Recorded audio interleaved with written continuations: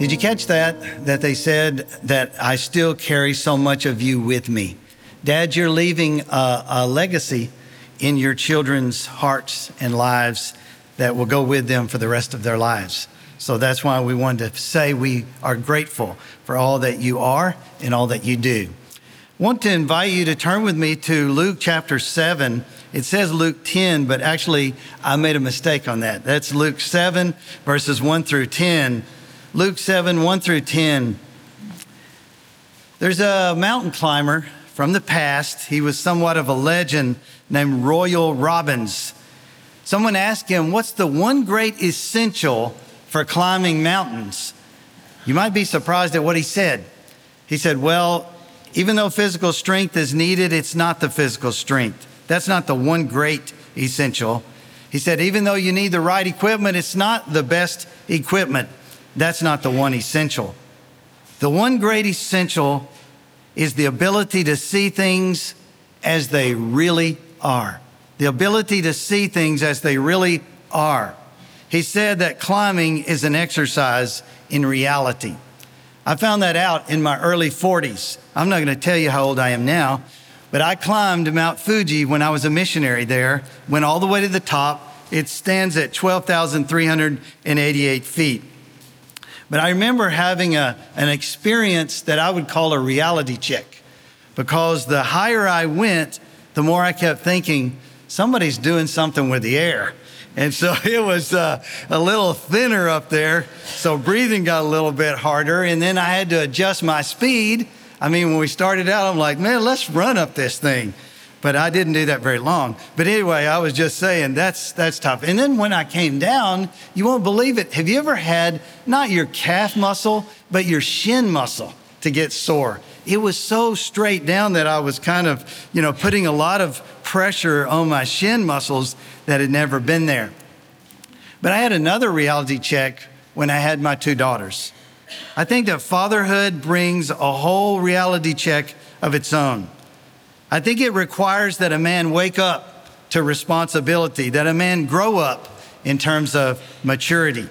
Often that's when men, I've seen it, they look up and they say, God, this is overwhelming that these young ones are looking to me.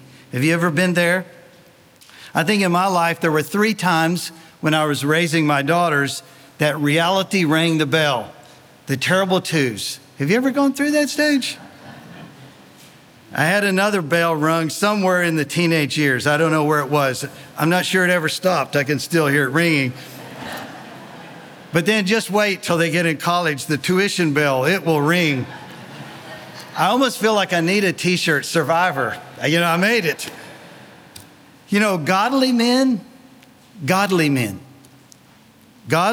look to the scriptures for their definition of manhood. We don't look to culture. We don't look to society. We don't look to media. We look to God's word to tell us, what does it mean, Lord, to actually be a man?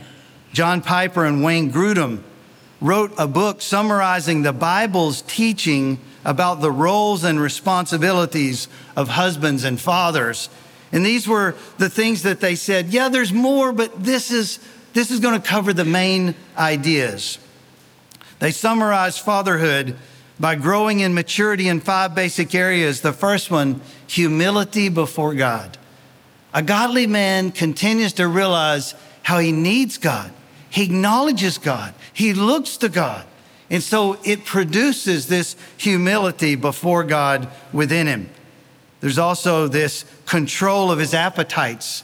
And when I say appetites, I mean control of his morals, control of his emotions. So he just doesn't fly off the handle. He doesn't just do things that are crazy. But also, a godly man is willing to protect his family. A godly man wants to provide for his family. And a godly man certainly wants to lead his family. He knows that God looks to him to be the leader. Do you know that in Scripture there was only one man in the New Testament that actually caused Jesus, the Son of God, to marvel? What causes you to marvel at a man? I don't even know this man's name, but I can show you his life is recorded for us here in this passage in Luke 7, 1 to 10. What was it about this man that caused Jesus to be so impressed? Was it his strength? How much could he bench press? It doesn't say. What about his wealth? What about his position? What about his intelligence? What about his religion? It wasn't those things. This man had the unique ability to see things as they really were. How about you? I want to ask if you would look with me at Luke chapter 7, verses 1 through 10. We've been going through Luke. We've paused for a while, but now we're ready to get back after what God has to say to us through the Gospel of Luke. But Luke 7, 1 through 10, would you stand in honor of God's word? God's word's not like other books. God's word is inerrant. It's infallible.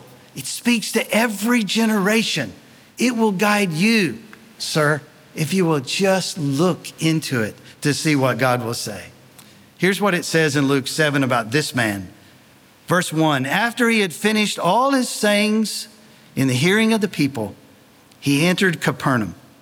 Now a centurion had a servant who was sick and at the point of death, who was highly valued by him. And when the centurion heard about Jesus, he sent to him elders of the Jews, asking him to come and heal his servant. And when they came to Jesus, they pleaded with him earnestly, saying, he is worthy to have you do this for him, for he loves our nation, and he is the one who built us our synagogue. And Jesus went with them.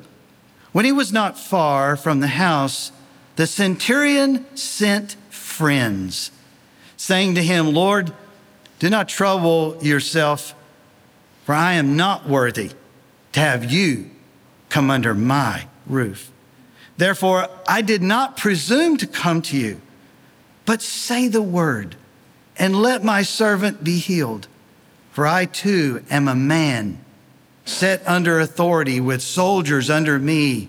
And I say to one, go, and he goes, and to another, come, and he comes. And to my servant, do this, and he does it. When Jesus heard these things, he marveled at him, and turning to the crowd that followed him, said, I tell you, not even in Israel have I found such faith.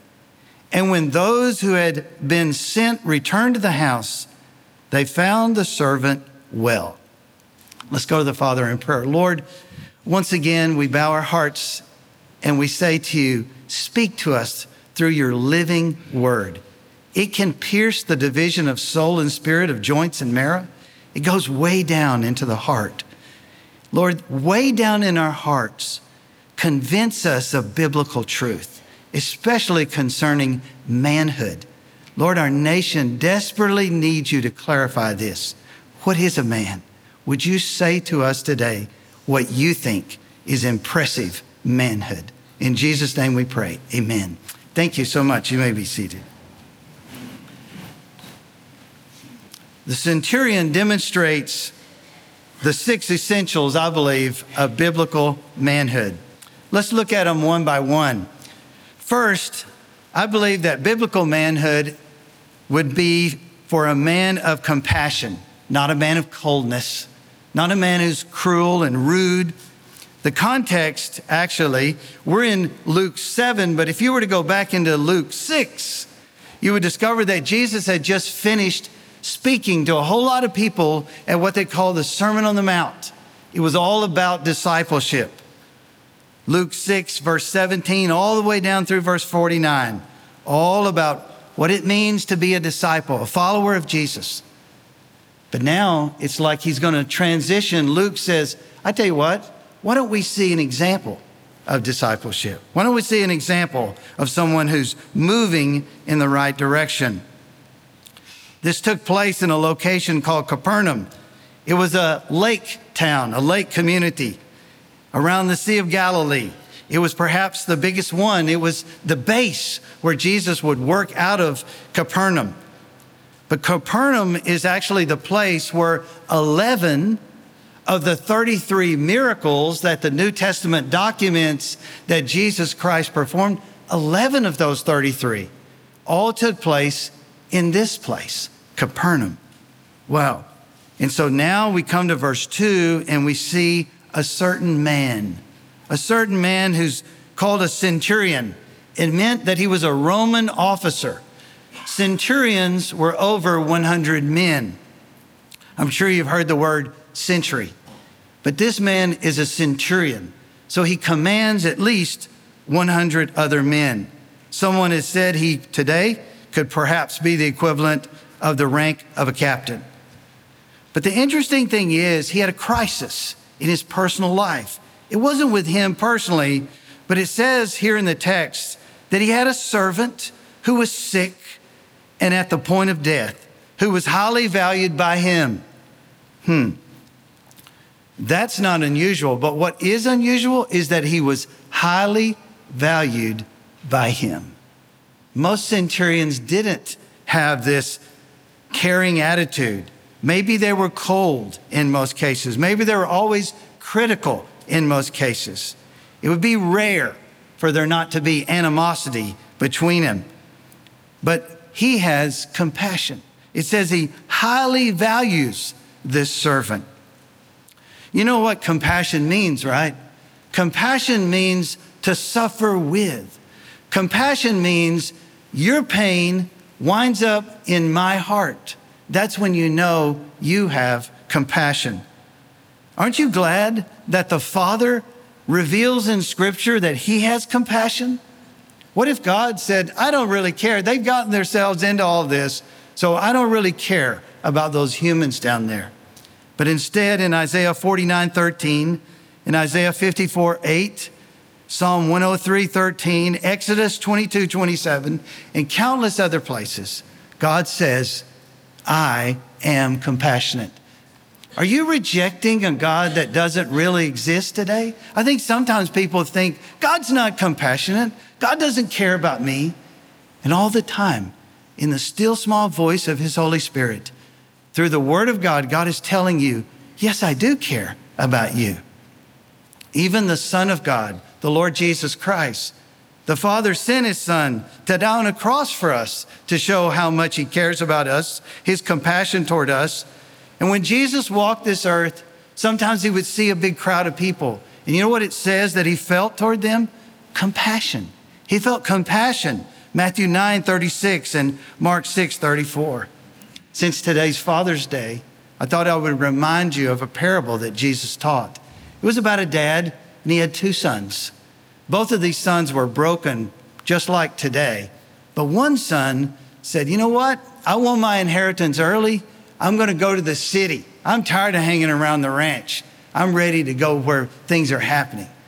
So he wasn't supposed to get his inheritance until his father passed away. But the son was focused on his own self, his own life. So the dad said, okay. So to the younger son, he gives him his inheritance. He goes and he wastes it in the city. He winds up being in a pig pen, longing for just what the pigs were eating. But then he says, I had it better back home. So he's going to go back home. You won't believe where Jesus has the dad in the parable. The dad is standing by the roadside, and when the son is still a great way off, the dad sees him. So is the dad going to say, I knew you'd be back? That's not the way he comes across. The dad runs, closes the distance. He embraces the son. And the scripture says, Jesus said that dad was compassionate. He said, let's put a ring on his finger. Let's give him a new robe. Let's kill the fatted calf. We're going to throw a party because my son that was lost has now come home. Perhaps there's someone in your family, Dad. You're praying for them. What will be your attitude toward them?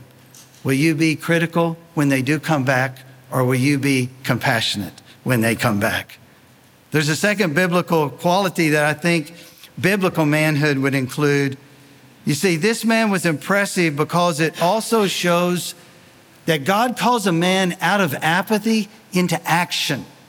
Have you ever known any that were sort of apathetic? Several articles have been written in recent months about Americans, not just men, but Americans in general. Do you know that there's an epidemic of apathy? It's like this indifference inertia where no one seems to really want to do anything. And so we need to return to the place of saying, I will be active because God has made me to be active. You know, in the New Testament, there are several men that God inspired to write these verses, but one of those is a man named Paul. And he wrote to a group in Thessalonica. And in Thessalonica, there were people who were suffering with lethargy. They were just being lazy. And listen to what he says in 2 Thessalonians chapter 3, verse 6. The Holy Spirit gives these words to a man to write to other men and probably beyond men. He says, now we command you, brothers, in the name of our Lord Jesus Christ, that you keep away from any brother who is walking in idleness and not in accord with the tradition that you receive from us. For you yourselves know how you ought to imitate us, because we were not idle when we were with you, nor did we eat anyone's bread without paying for it, but with toil and labor. We worked night and day that we might not be a burden to any of you.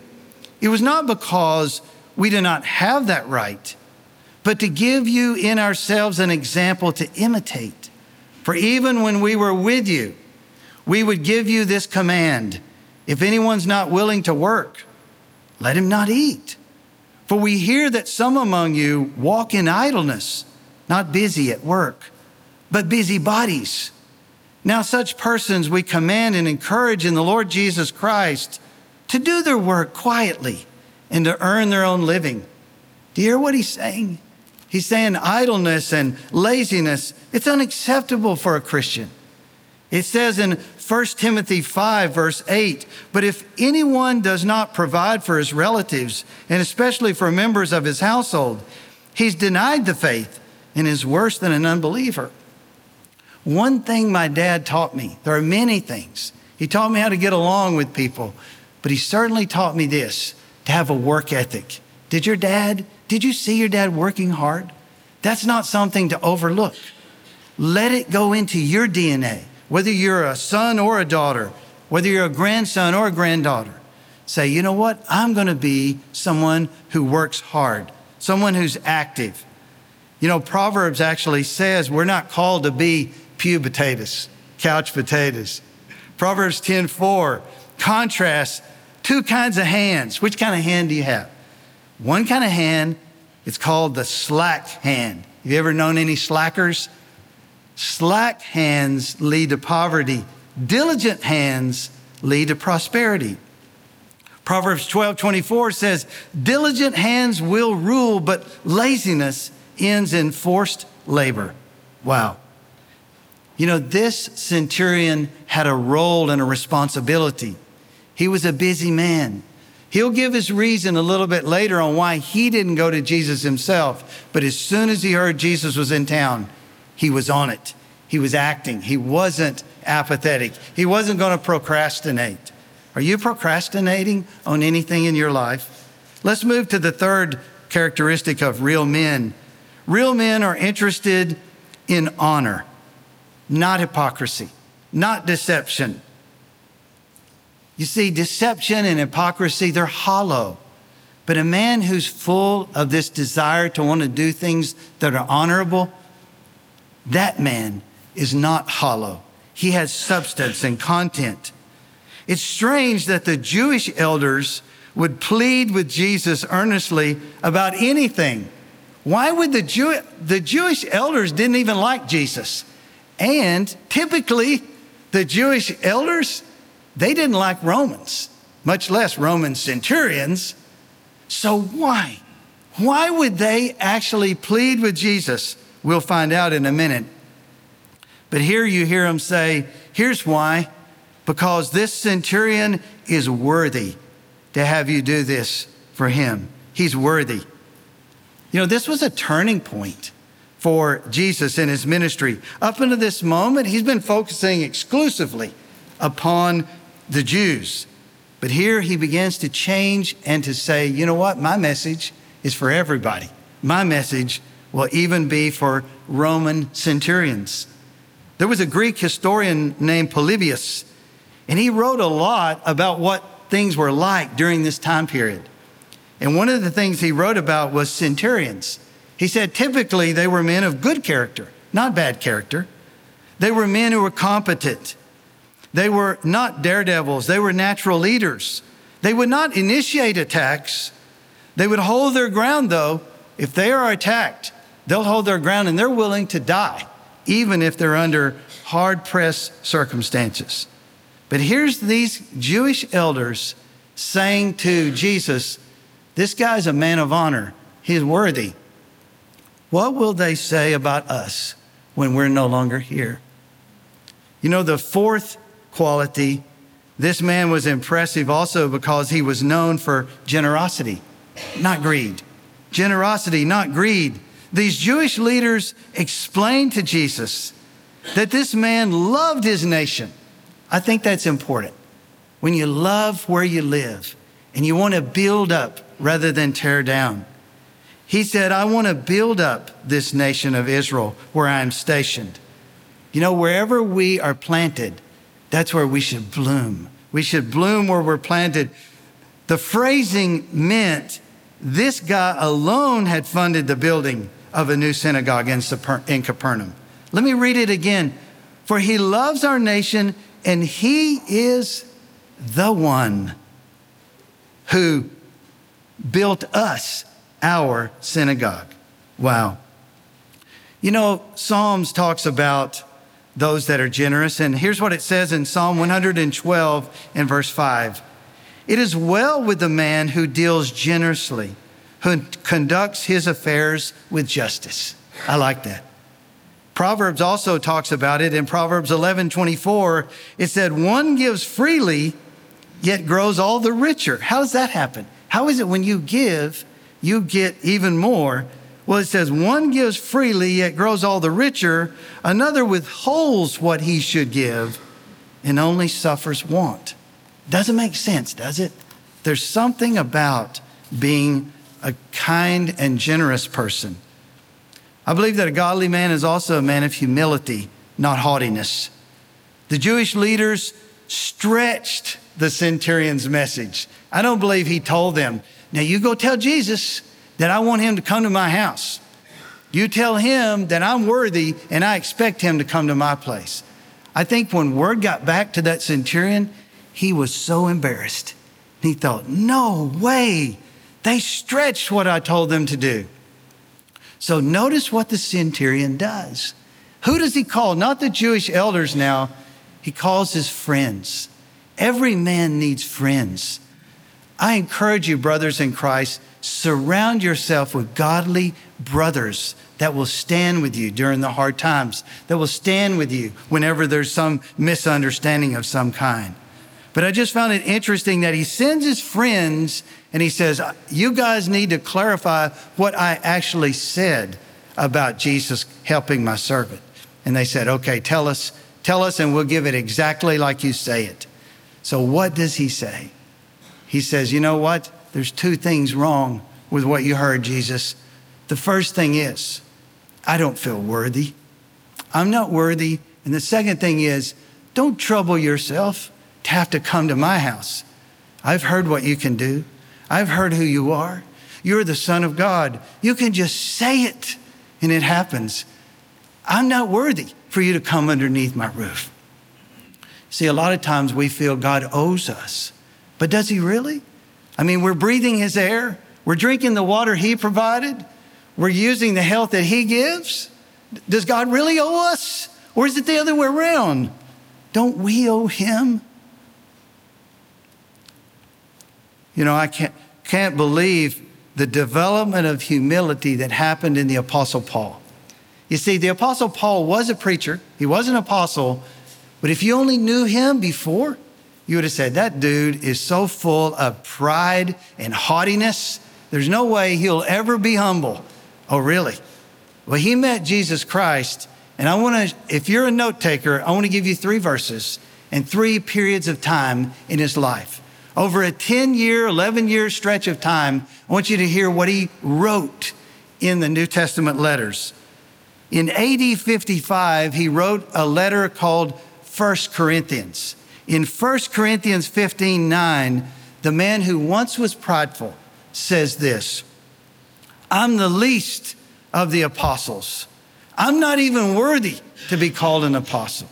So what he's saying is, yeah, God's called me to be a leader, but if you want the truth about it, I'm not worthy to be a leader. I'm not worthy to be called one of the top apostles. He said, just put me down at the bottom, the least of the apostles. That's AD 55. 6 years later, he writes Ephesians. You won't believe what he's going to write now. He doesn't say, I'm not worthy to be called the most impressive apostle. No, here's what he writes. I'm the least of all the saints. If you're going to make a list and a lineup of all the Christians, well, why don't you put me at the end and say, yep, he's kind of like the bottom of the rung there. But then 5 years after that, in AD 66, he writes Timothy. 1 Timothy, 2 Timothy are like the last written correspondence that we have from the man named Paul. He's humbling himself before God, and you won't believe what he says next. He says, I've already said I'm the least of the apostles. I've already said I'm the least of all the Christians. 1 Timothy 1:15, he says, if you want to give me a title, then why don't you write this? He's the chief among sinners. He's the foremost sinner. Write that about my life. Wow. Sometimes we feel that we've got such a reason to be prideful and arrogant and haughty and all those kind of things. But it's only because we can't see the way a holy God sees. Before the 17th century, if you could see through water, people just assumed it's good to drink. Man, drink it. You see a stream that's clear, just drink it. There's nothing bad in that water. But along came 1674, and a Dutch businessman and scientist named Antoine van Leeuwenhoek. I tried to work on that all week. I probably butchered it. But anyway, he became the father of microbiology. Let's just put it there. He put a drop of what he thought was clear, pure water under a microscope. And he looked at it, and they said, why do you look so shocked like you saw a ghost? He said, because in the clear, pure water, I see some critters swimming around. It's like, whoa. 600 years before the Father sent his son Jesus to this earth, there was an Old Testament prophet named Jeremiah. And in Jeremiah 17:9, here's what he says about the human heart. He says, the human heart is deceitful. It's desperately wicked. Who can know it? That's why none of us should strut around and say, look at me and who I am. We all should be pointing to Christ and to the cross, saying, he's my righteousness. He's the only good thing going on in my life. Well, I want to close with one last thing. The most impressive thing about this man was not his strength. It was not his skill. It was not his success. It was his faith. His faith. It was his faith, not his flesh. 1 Corinthians 2:14 through 1 Corinthians 3, verse 3, contrast three types of men. Do you remember that time I put the thrones of a man's heart up there? And I said that a natural man has self on the throne. Without yielding to Christ, we're going to make decisions in our life that we think are best. We're running things. That's the natural man. We don't have the Spirit of God helping us. That's why life is hard, frustrating. But then he becomes a spiritual man when he yields his life and he says, Jesus, I will follow you. I will follow you for the rest of my life. Jesus takes the throne. The man comes off the throne. Everything unites in his life. But then something happens along the way. Sometimes, not always. We become what's called a fleshly man, carnal Christian, where now, for some reason, we're saying to Jesus, you can sit down here. I need to be back at the control tower. I need to be on the throne. Life is about me. I make my decisions. I don't make my decisions based on your word. And so we see the difference between a man of faith and a man of flesh. You see, this man was a man of faith. Here's the things I learned about faith from this man. The first thing is faith involves confidence, not in your ability, not in my ability, in Christ's ability. Do you hear what he says at verse 7? Let my servant be healed. Just say the word and let my servant be healed. You see, he had confidence. I can't help my servant, but all you got to do is say it. That is true biblical faith. But also there's this comprehension of Christ's authority. How did this man understand Christ's authority? Because he was a man, he says, I too am a man set under authority with soldiers under me.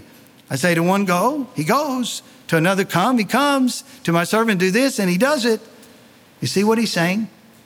He's saying, Lord Jesus, I understand how authority works.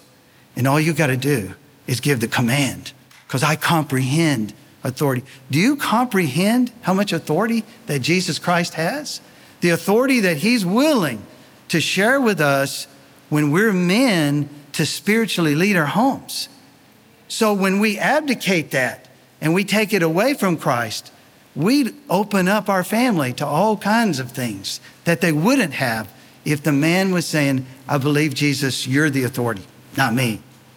Let's go to the third thing. He's also conscious of accountability to Christ. He's conscious of accountability to Christ because whatever he said, here was Jesus' response. He's like, wow. I don't think he did this. I mean, we do that these days, but I don't think he did that. But he's like, wow. He marveled at him. He turns to the crowd and says, I tell you, not even in Israel have I found such faith. You see, whatever we do, however we live, I just want you to know that in eternity, even in this life, we will be held accountable to the Lord Jesus Christ. So we have to say, okay, I'm going to live for you, Lord, with everything I've got. But then notice the conclusion according to Christ's actuality. You see, Jesus wasn't actually in the house, right? He wasn't there. He never went to this centurion's house. Jesus wasn't in the house, okay? This servant really was sick. He's about to die. But you know what Jesus can do? This is something only he can do. He can take something that looks hopeless and turn it right around, and everything changes. It says, and when those who had been sent returned to the house, they found the servant well. Can you imagine? Wow, that's awesome, isn't it? Only the Lord can do something like that. I want to encourage you to do something. If you're a man, I want to encourage you to look up the word centurion in the New Testament, because there's a famous preacher from the past named G. Campbell Morgan, and I ran across a sermon entitled The 7 Centurions of the New Testament. I think it'd be a manly study to do in the Bible. But this morning we studied the first of the 7 centurions, and I would call him the impressive centurion. But I want to close by saying, how about we also learn from the expressive centurion? You see, centurion number 2 was at the foot of the cross. When they crucified Jesus on the cross for your sins, for my sins, for our sins, he died there willingly as a substitute to pay the price, because somebody's got to pay the price. And when the centurion that was in charge of that group of soldiers that day saw it, he said something. Luke says that the man said, certainly this man was innocent. Matthew records, truly this man was the Son of God. Mark records, truly this man was the Son of God. You see, what is your profession about Christ? His profession was, you know what? He's sufficient because he's innocent. His death counts. It can atone for my sin. But then I noticed that he also says he was the Son of God. He's a sacred sacrifice. The Father gave his Son. How much more love do you need than to know that the Father gave his Son for you and for me? But then he was also a substitutionary sacrifice. When he says, truly this man was the Son of God. What balance right there. Yes, he was 100% the Son of God. He was also 100% Son of Man. How can that be? I don't know. But all I know is it's true. And all I know is that's why he could die as the substitute for your sins and mine. And it counts. It covers. Wow. Each of these men publicly professed their faith in Christ. Could this be the day that you too will publicly confess Jesus before others and say, you know what? He died for me. I'm not going to be ashamed of him. You see, the first centurion that we studied, he confessed his faith in Christ before some people. Run it back through your mind one more time. He confessed his faith in Christ before the Jewish leaders. They weren't really in favor of Jesus, but he said, I want you to go to Jesus for me. But then he also confessed his faith in Christ in front of his friends. Would you be willing to let your friends know that you are saved by the blood of the Lamb, by Jesus' death on the cross? Would you be willing to say, I need Jesus? But he also confessed his faith in Christ to a sick employee. And he said, you know what? He's the only one that can help you. I'm sending word to go ask Jesus. 3 different groups this man confessed his faith before. But then notice this second centurion. He's professing Christ in front of his fellow soldiers. Wow. Who are you professing Christ in front of? I encourage you as a man to say, I'm not ashamed of Jesus. There's not one thing shameful about him. There's something to stand up and say, yeah, I will follow him until my last breath. I want to invite you to stand with me. You know, Luke 9:26 says, whoever is ashamed of me and my words, of him will the Son of Man be ashamed. Don't be ashamed of Jesus. Like I said, there's nothing shameful about his life whatsoever. He died an innocent man for you and for me to pay the price, our sin debt. We're the ones that had sinned, not him. And yet he died to cleanse us, to make it possible for you and me to be in his family. Wow. It's important for a man who's in his family. So would you say, I need Christ? I'm going to give you an opportunity. We're going to sing a song. And during this song, I'll be standing down here. If you just need somebody to pray with, I'll pray with you. Or maybe you'd say, I don't really need to talk to a man. I need to get on my knees and talk to God. So whatever it is, would you just respond to the Lord the way you need to? Even staying where you are, just talking to him there, singing this next song with all your heart, whatever that means, you say, Lord, I'm coming to you to surrender. Father, thank you so much for giving us this passage of Scripture. We've looked at it in depth today, but now it's time to go beyond just study. We don't want to be like James 1 says, we can look in the Word like we look into a mirror, and then we walk away and forget what we saw. Help us not forget what we saw. I pray that this week we wouldn't just study it, we'd live it. Help us to be the men. Help us to model biblical manhood for our sons, for our daughters, for our neighbors, for our coworkers, for those that are all around us. Help them be able to look at us and say, you know what? That man reminds me of Jesus Christ. So bless us, oh Lord. If there's anybody here that hasn't repented of sin and put their faith and trust in Christ yet, I pray this would be the day. I pray that like that centurion standing at the foot of the cross, that they would say, I really believe he died for me. In Jesus' name we pray, amen. This is a ministry of First Baptist Church located at 1700 Milam Street, Columbus, Texas.